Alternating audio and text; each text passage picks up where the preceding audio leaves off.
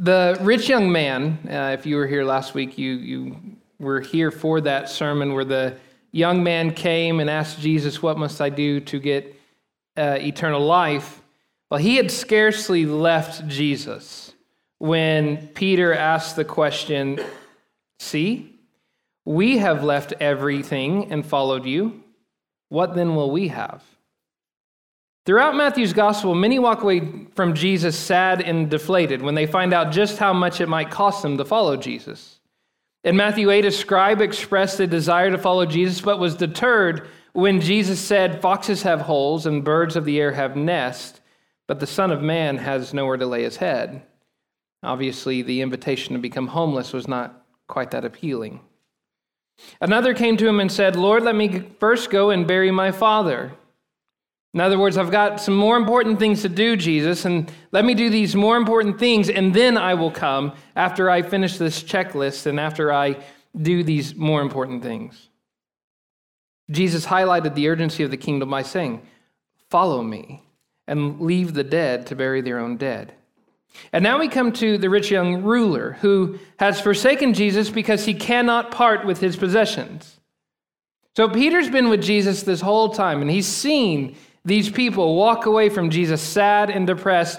He's seen these sad departures and begins to wonder, what's in it for him? He's accepted the invitation to homelessness. He's accepted the fact that it is very difficult. He left his father, so he's not sticking around to bury his father. He left his father. And he, unlike the rich young ruler, left everything that he had, his nets, his fishing boat, his career, to follow Jesus. So, what's in it for him? Perhaps you've had similar feelings. Sacrifice deserves a reward, right? We'd all agree with that. Hard work deserves to be recognized. Overtime should be paid generously. I mean, I'm surprised because I totally expected an amen somewhere around there. Maybe send this sermon to your boss or something. Dedication should be duly appreciated. Whether you've had these feelings in your job, your marriage, or your walk with Christ, the question of rewards, of what is it that you will get, needs to be addressed. I mean, that is something that is on the minds of many people. We don't like to talk about it out loud so much, but there is that fact that we are wondering, what exactly will we get for following Jesus? I mean, we've tried to live a God-honoring life, right? We've turned away from some of the most tantalizing sins to follow Jesus. We've faced the mocking insults of friends and family. People think we're straight up weird for believing the things that we believe. We've watched as others get to go play and have fun and get all the things that they want, and we have decided not to play right now because we know it's wrong, and so we just are following Jesus faithfully. So then, what will we get? What's in it for us? Or maybe you're someone sitting here and you've not quite given up everything. You've not quite turned to follow Jesus, but you're wondering, what will you get if you do? Why should you? Well, this question of reward, this question of what you will get, is addressed in Matthew 19, verses 27 to chapter 20, verse 16. And here's what I think we're going to find, just to tell you the point straight off. The kingdom's reward system is based on grace, not on merit. It's based on grace, not on merit. Whatever reward we will receive for following and serving Jesus will be because of the overabundance of God's grace, not because of our sacrifices, not because of what we've given up, but because of what Jesus has sacrificed and because of what Jesus has done. And so, just to set the context, the rich young man turned from Jesus. Peter and his disciples have been with him through thick and thin, and he's quick to point it out. I mean, if you're standing there with a man you believe to be the king of the cosmos, this is the man who all are going to bow down to, he wants Jesus to understand what all he's given. See, we have left everything and followed you. What then will we have? At a glance, it may seem as if there's a vast difference between the rich young man and Peter, right? They seem like totally different characters. But I think if we come in closer and we zoom in just a little bit more at Peter's question, we'll find they're not that different. In fact, they think in a very similar way. Both the young man and Peter viewed the kingdom as something one could gain by what they did. Something they could get based on what they've given up or what they've been like in their morality.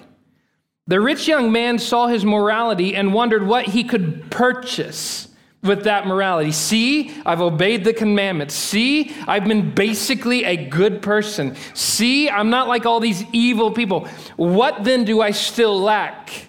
Can I not buy eternal life with this? Peter has the same mindset. He just asks it in a different way. Well, Jesus, I'm good like him, but look at everything I've given. Look at everything I've walked away from. Look at everything I've turned aside from. Think about my father standing on the shore by himself, my empty fishing boat. Think about that. Now then, what will I get because I've given that? It's the same type of thinking. And yet, as we will see, Jesus shows that if the rich young man's morality did not earn him eternal life, then neither does Peter's sacrifice earn him a reward. The key there is earn him a reward. Neither eternal life nor eternal rewards are a matter of merit. How you live, what you do, what you are like is not the reason you will have rewards from God in the kingdom of heaven.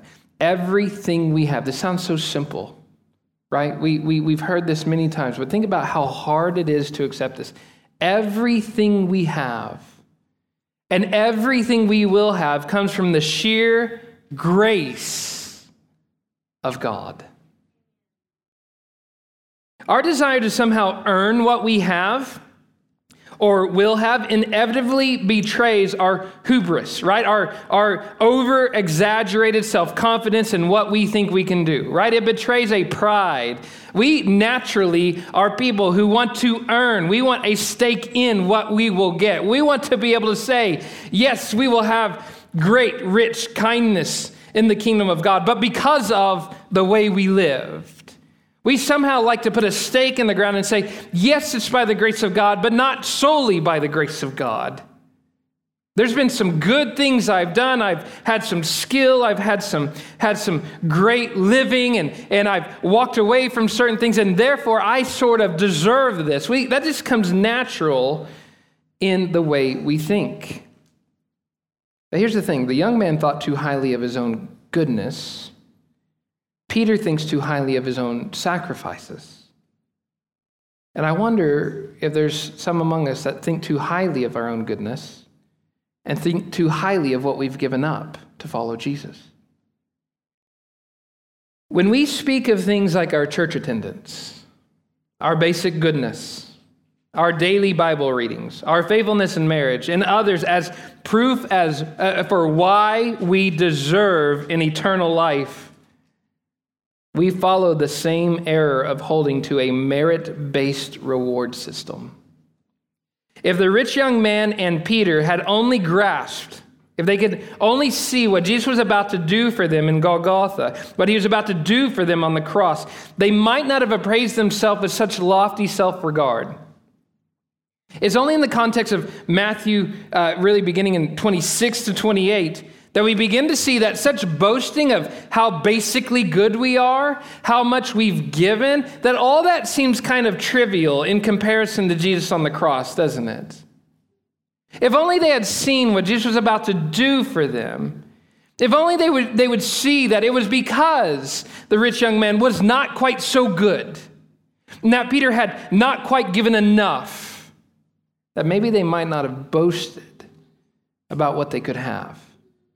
My friends, regardless of who you are today, if you're boasting in some sense of high morality, if you're boasting in some sense of, well, I've got the right political stances, if you're boasting in the fact that you've been a basically good person, if you're boasting in the fact that you have given up a lot to follow Jesus, let the cross silence your boasting today. Because you have nothing to boast of. You have not given enough. You have not been enough. You will never be enough, and you will never give enough. Therefore, anything you get for following Jesus will be by the sheer grace of God. And that's where we live as Christians. Now let's prove that. I just made a overwhelming claim and hopefully bash some of our reward system. So let's prove that the reward system of the kingdom is based in grace and not on merit. Okay? Now, I want to be very clear from the outset. I'm not saying it doesn't matter how you live. It very much matters how you live. All I'm simply saying is that how you live is not the primary motivation or the factor of what you get. Even if you're good enough, in the new heaven and new earth, you get more than you deserve. That's the basic point. It's interesting that Jesus does not deny that there are indeed eternal rewards awaiting those who follow him. He doesn't shame Peter for asking the question. I mean, Peter's got no filter, and I'm sure some of the disciples are punching Peter in the arm saying, "Shut up, Peter, that's rude." Kind of like when your grandparent, your in-laws come and your children are like, "What'd you bring me?" It's like, "Shut up, what are you?"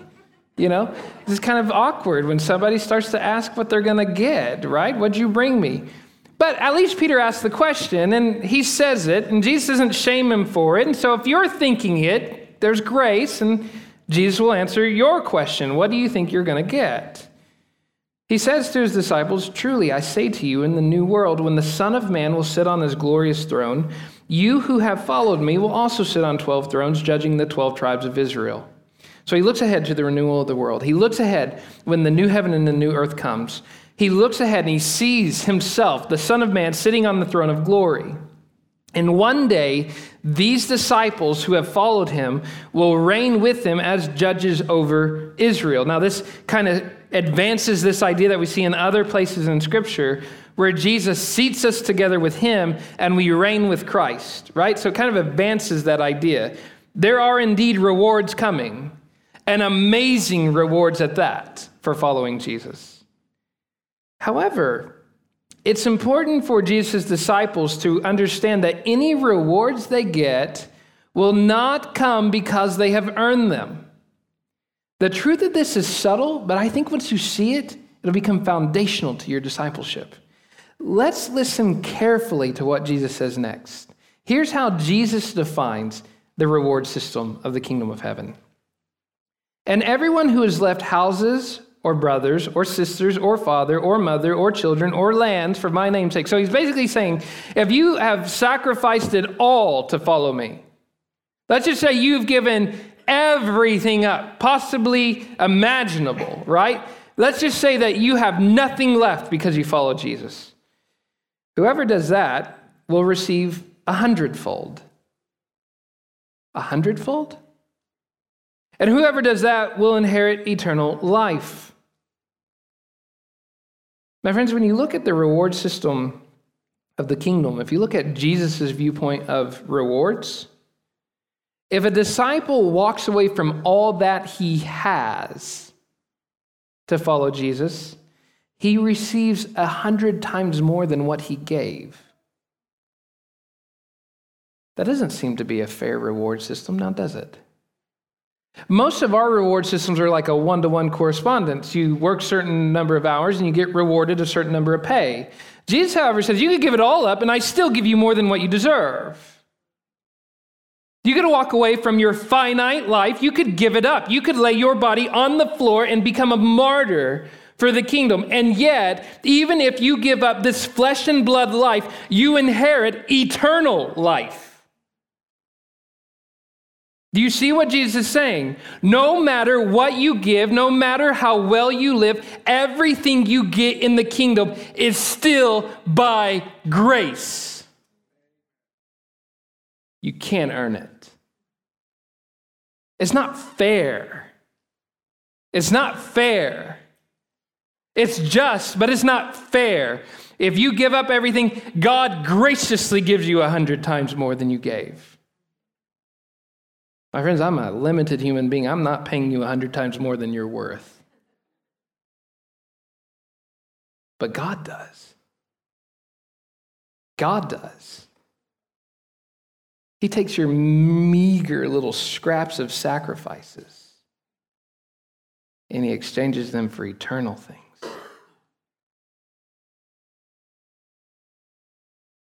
Our God does that. That's grace. Even if we were to give it all, that is how God transforms our lives. That is how God, it's not this you get what you give kind of ideology, is it? You don't get what you give. You get more than what you give. You always get more than what you give, and you will always get way more than what you deserve. So from beginning to end, when you first place your faith in Jesus, to the moment he begins handing you the eternal sweet things of the kingdom, the moment he hands you the goblet of the well-aged wine of the kingdom, and you sip on that sweet wine with the king, it is only because he bought it for you, not because you earned it. Jerry Bridges puts it this way in his book, Transforming Grace. God saves us by his grace. He transforms us more and more into the likeness of his Son by his grace. In all our trials and afflictions, he sustains us and strengthens us by his grace. He calls us by grace to perform our own unique function in the body of Christ. And then again, by grace, he gives to each of us the spiritual gift necessary to fulfill our calling. As we serve him, he makes the service acceptable to himself by grace, and then rewards us 100-fold. Guess what? By grace. It is grace from beginning to end. There's a reason why we are a sola gratis people, only grace. There's not one of us who, if we understand Jesus rightly, if we understand the gospel rightly, if we hear the sweet message of the gospel, there's not one of us that will come to the throne of Jesus when the new heaven and new earth come saying, I deserve this moment. It's time for me to get what's coming to me. Every single one of us will have our hands open, and whatever it is we receive, we will know we didn't do anything to get it. It's a gift. Well, how does this affect your daily life? Very simply, it confronts why you do what you do. Is having Jesus enough of a reward for you? Are you not having an affair on your wife simply because you might get more junk and more stuff in the new kingdom if you don't? Well, that's a terrible reason not to have an affair on your wife. Are you being a basically good person because you think somehow in the kingdom's currency, so many good rewards, so many months of tithing, so many tax refundable donations might come back on the kingdom's roster sheet so that you can somehow exchange that for jewels and a crown? My friends, is Jesus enough of a reward for you? Why should you follow Jesus and love your wife like he has called you to? Why should you live a holy life? Not because it's going to get you bigger treasures, but because you have the treasure. It flips your thinking upside down. Live a holy life not because of what you think you might earn with it. Instead, let the knowledge of God's overflowing grace motivate you to live in holiness. It is a miserable life to live in a merit-based system. Can we just be honest with each other for a second? Is there anyone but me that has ever been tempted to think that the way I lived this week has somehow either earned me some more treasures or demerited some treasures? Does anybody feel like they've got demerits this week? I mean, I'm just being honest. Can we see a show of hands? Do you mind? I mean, let's make it a little interactive, okay? All right, so anybody feel like they ever got demerits this way? I sure did. I mean, just in the moment of, weakness, in a moment when I didn't have some coffee, I just kind of felt there for a second. I felt the depression set in that I didn't quite live the life I should have this week. And maybe there's some deposits coming out of my heavenly bank account because of it. Now, here's the reality. That's miserable to live in, isn't it? There's some of us that can never even tempt ourselves to smile about the grace that we've received in Christ because we think that we haven't earned it. My friends, there's something freeing about realizing that all that you have is because of the kindness of God. He's given you what you have, and he will always give you what you will have, not because you've earned it, but because he loves you. I feed my kids not because they've earned it, but because I love them. I lavish my love on my kids, not because they've been good, not because they've earned it, not because they've done the dishes, not because they make their bed, not because they made me feel comfortable, not because they have not been a nuisance on me, but because I love them. I'm a kind and generous father. Receive the love.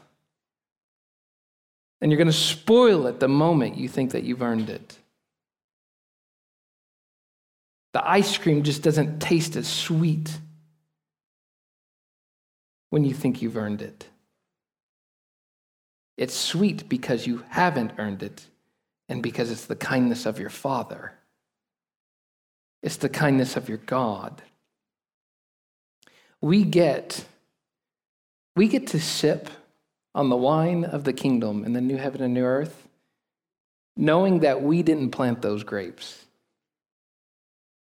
We didn't tread them down. We didn't ferment the wine. That was all Jesus' work. We get to sit in mansions, I don't know what that means exactly, that we didn't build.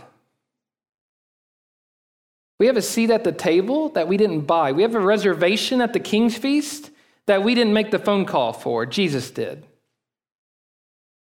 He put our name at that seat. Why? Because he's good. Because he's kind. Because he loves you. I don't feel worth being loved. You aren't. But he does anyway. We get the paycheck for Jesus' work. So what's the clear application in this? Don't be a prideful jerk about what you think you're going to get. Don't be entitled. Your entitlement offends God.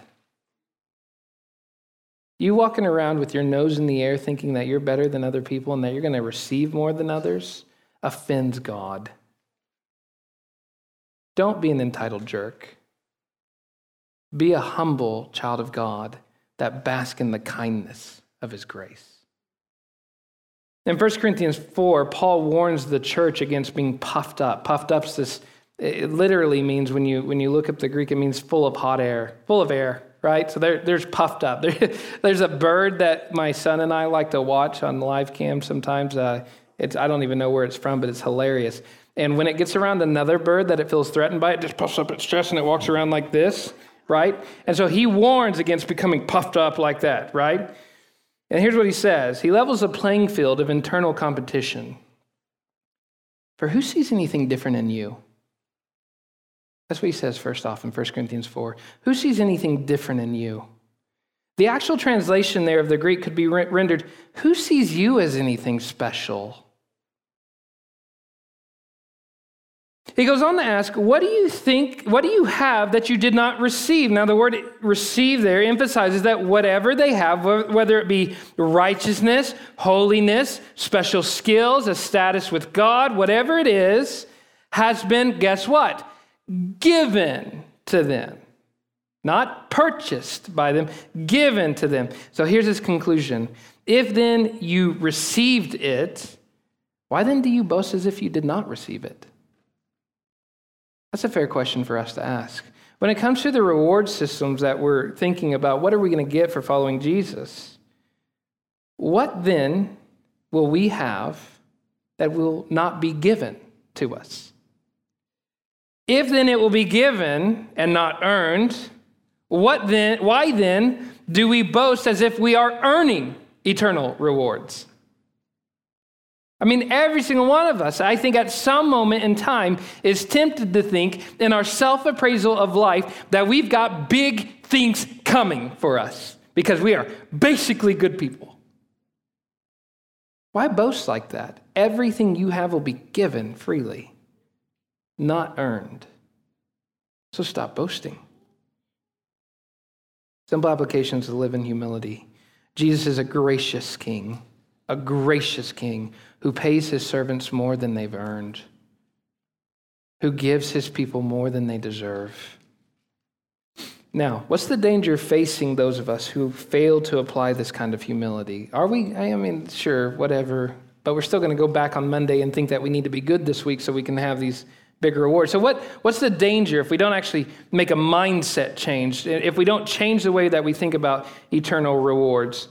Well, the entire Bible, from Genesis to Revelation, warns that there's a great reversal coming in which the self-exalting, those who appraise themselves a little too highly, they're going to be humiliated.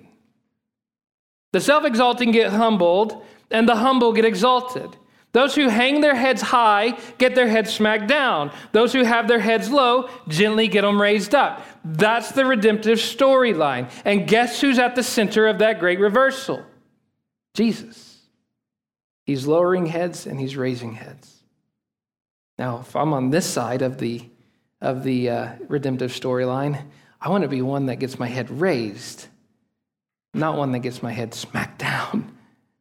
I've got a big head anyway, so it takes a lot to keep that head low. But we have a reason to, because God opposes the proud. God opposes the haughty. God deflates puffed up people. You may think you don't need his grace. My friends, that is puffed up, and he deflates that quickly. Jesus says, many who are first, this comes right after he tells Peter that they will get rewards, and it will be based on grace, but he says this, but many who are first will be last, and the last will be first. In other words, the people who are first in the kingdom are not the people that you would expect. It's not the people that are thinking they're going to be first. The people that are first in the kingdom are not the smartest, generally, are not the most self-righteous. They're not the ones who think that they have earned their way. They're not the Pharisees. Who's the first ones into the kingdom? I think it's interesting when Jesus comes, the first people who actually acknowledge Jesus as Lord, generally, you ready for this? Prostitutes, tax collectors, sinners, and Roman centurions. The Pharisees are the last in the line to finally get the point. My friends, if you do not humble yourself, you will be last. If you think that the way you live has earned you a special spot in the kingdom, my question would be, do you even have a spot in the kingdom? Jesus starts to give a parable here. He says, for the kingdom of heaven is like a master of a house who went out early in the morning to hire laborers for his vineyard. After agreeing with the laborers for a denarius is it's a very generous, but it's a fair wage for a day's work. Okay, so he's promised them, I'll give you what I promise. I'll give you a denarius. And then he sent them into the vineyard. So from the beginning, he's made this agreement. Here's my promise. I'm going to give you a denarius for a day's work. Fair and just payment. And then he goes to the third hour. In the third hour, he goes and he gets more workers. And he says, go into the vineyard and work, and whatever is right, I will give you. So he doesn't promise a different reward, does he? He just says, whatever is right, I'll give you. In other words, whatever I think you've earned or whatever I think is best is probably more like it, I will give you.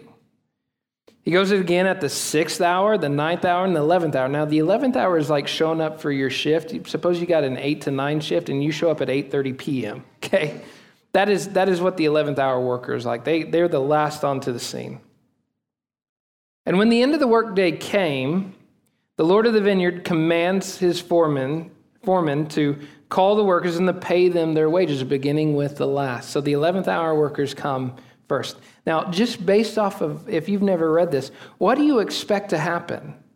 You expect the 11th hour workers to get less than the first hour workers, right? Because in a merit-based system, that would be the case. If it is a you get what you put into it kind of system, then yes, the 11th hour workers will get less than the first hour workers. Well, as it is, he hands them a denarius. Well, the first hour workers don't take a negative interpretation. First, they think, well, if the last hour workers got a denarius, which we were promised, Surely we're going to get double that then. See, they're still working in this merit-based system. They've done more, so they should get more. They've done more, so they should receive more pay. That's what a merit-based system does. But by the time they get up to the line, he hands them a denarius. This isn't fair. My friends, has anybody ever felt that way? This isn't fair. How can he give everyone else the same wage as us? That's not fair. Well, they begin to grumble, and then they say what we all typically think. These last worked for only an hour, and you have made them equal to us. You've made them equal to us, the first hour workers. We're better. You've made them equal to us, who have borne the burden of the day and the scorching heat. They're essentially accusing him of injustice. How can he treat everyone else equally when they have not all equally worked hard? Now, their thinking has several problems. First, they failed to see that the master had not broken his promise, did he? He did them no wrong. He gave them exactly what he promised them. He delivered his promise. He was absolutely righteous in what he paid. If he gave them less than what he promised, then he would have been unjust. But he gave them exactly what he promised them. Second, they failed to be grateful for being paid at all. Now, to put it back into the historic context, their wage system was not the same as ours, right?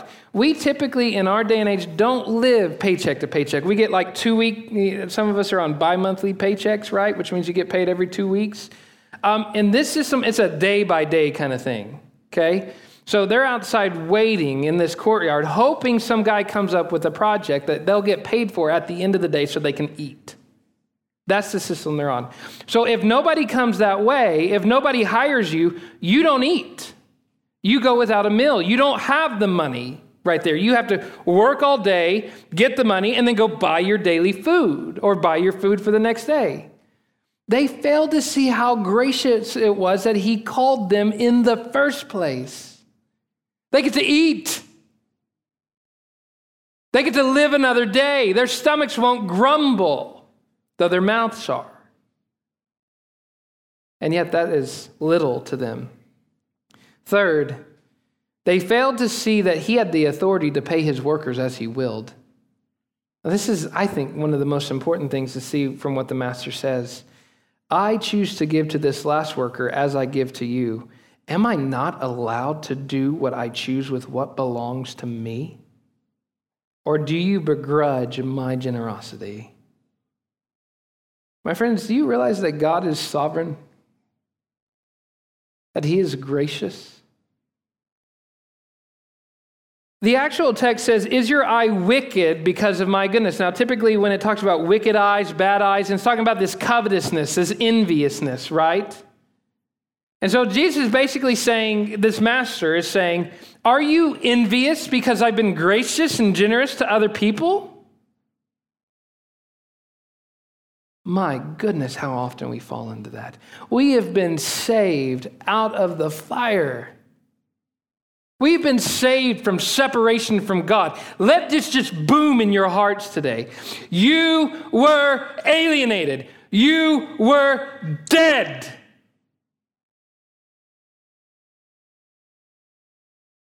But the rich, gracious God of the heavens made you alive. Are you now angry and envious because he makes people you don't like alive? Because he gives life to people you can't stand? Because he set you on a mission to proclaim the message of life to people you don't like? Well, how do we do that? Now, come on, nobody does that, right? Surely nobody does that. Let me ask you, what is your reaction when I tell you that there will be prostitutes in the kingdom of heaven who have repented and believed in Jesus that will receive the same eternal life that I have as a pastor serving him for many, many decades? A prostitute will have the same eternal life that I have, though I've never prostituted myself. Okay, I could see that didn't hit quite the nerve that I wanted it to. Let me ask you this. Let's really see how we can stir up the pot here. How do you feel when I tell you that Nancy Pelosi, if she repented and came to Jesus, would have the same access to Jesus as you do? I just spoke blasphemy, I feel like. Are there any red dots on my chest? I mean, we don't realize how quickly we veer into that, right? Do you realize Saul, the great persecutor of the church, God saved him. And he got eternal life like Peter, who willingly followed from the beginning. That's not fair, Jesus, but it is good. You don't have a fair Savior. You have a good Savior.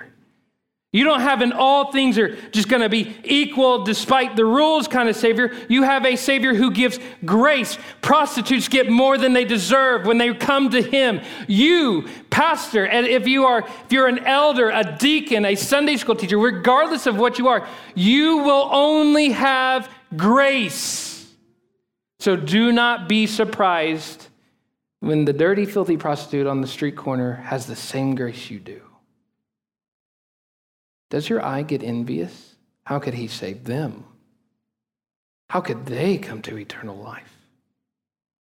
My friends, I pray that you first-hour workers will realize that the Master can do what he wants to do with his sovereign grace. Is it not his to do what he wills and to give as he pleases? There's some of us that when we begin to realize that the kingdom of heaven is filled with prostitutes, with adulterers, with the people that have the scarlet A on their hearts. When there's people that are porn addicts that are going to be in the kingdom of heaven, when there's people that have cheated on their wife, on their spouse, when there's people that have walked away from their kids, when there's people who've voted Democrat. And for those of you that voted the other, there's people who are those Trumpers.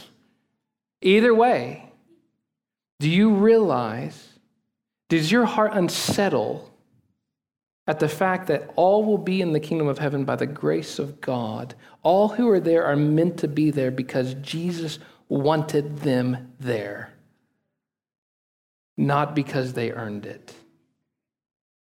My friends, this is my biggest fear of the church, for the church, is that we dupe ourselves into believing that our goodness has bought us a special status with God. If you are coming to church and your motivation, I don't want to go to church today, but I'm going to go to church because if I miss a certain number of churches and I might miss out on a certain number of gold coins in the kingdom of heaven, my friends, you've got to repent of that. You've got to repent of that quickly, because that will lead you down a life of misery and surprise. And when you get to the King, you might just find yourself last in line while you lived your whole life expecting to be first.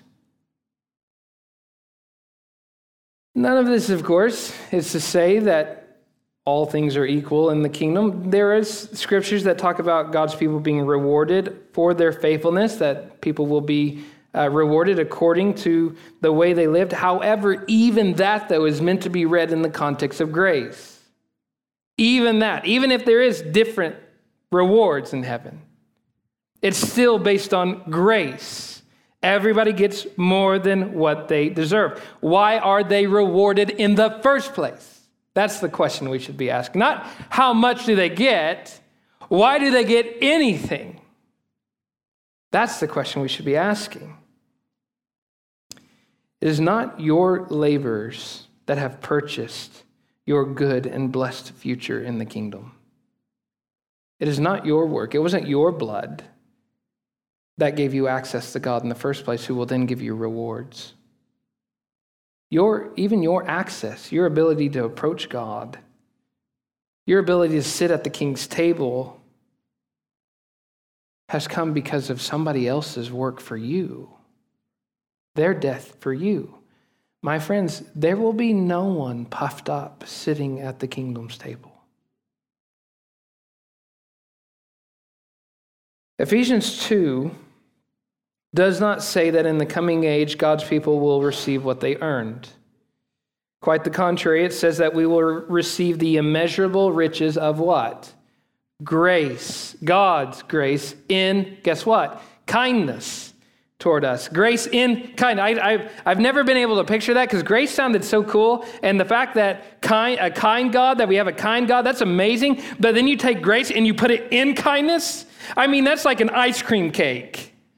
That's amazing, right? This is sweet upon sweet. This is more than you can handle. Grace in kindness, guess what? Forever. And it's not just grace in kindness forever. It is rich grace. And not just rich grace, but the riches, plural, of his grace in kindness to you forever. Oh, but my church attendance got me that. It doesn't. My friends, the wine of the kingdom comes from grapes that you did not plant. Your seat was built by somebody else, not by you. Your place in the kingdom of heaven has not been purchased by your morality or by your sacrifices. So how then can we remain prideful? We have followed you, Jesus, for decades, our whole life. We've been to church. We've read our Bibles. What then will we have? Here's the simple answer. By God's overabundant, gracious kindness, you will have abundantly more than you deserve. There's your answer. Now, I do want to address some others in the room. So that whole sermon is for those of us like me who tend to hold our heads very high. But we also know that there are people who hold their heads very low. There's some people who don't feel like they deserve anything. They don't deserve to be in the kingdom. They hang their heads in shame. Well, I want to give them a little bit of an encouragement and tell them to take heart. You may know just how much, well, you probably don't know, but you know a glimpse of just how much you wrecked your life. We have people in our church that have completely messed up their future. We have people in our church that have completely broken their family. And from their own words, I don't think I deserve anything. Guess what? Someone who knows that they're broken and that they don't deserve anything is actually in a better spot than someone who thinks they do. We all need that kind of brokenness. We all need to be laying bare before the Lord and saying, you know what? We don't deserve. So if your head already hangs in shame, you're in a good position. Because it's the tax collector whose head hung in shame as he beat his chest that went home justified, and the Pharisee who lifted his eyes to the heavens who didn't. If your head hangs in shame because of what you've done, you're one step ahead of someone whose head is held high because of what they've done. You're a little closer to being able to feel the lifting hand of Jesus on your chin, to lift your head. And that's his grace. So take heart. If your head hangs low because of your sin, you are in the perfect posture to receive Jesus' loving hand, raising your head to receive the joy of his grace.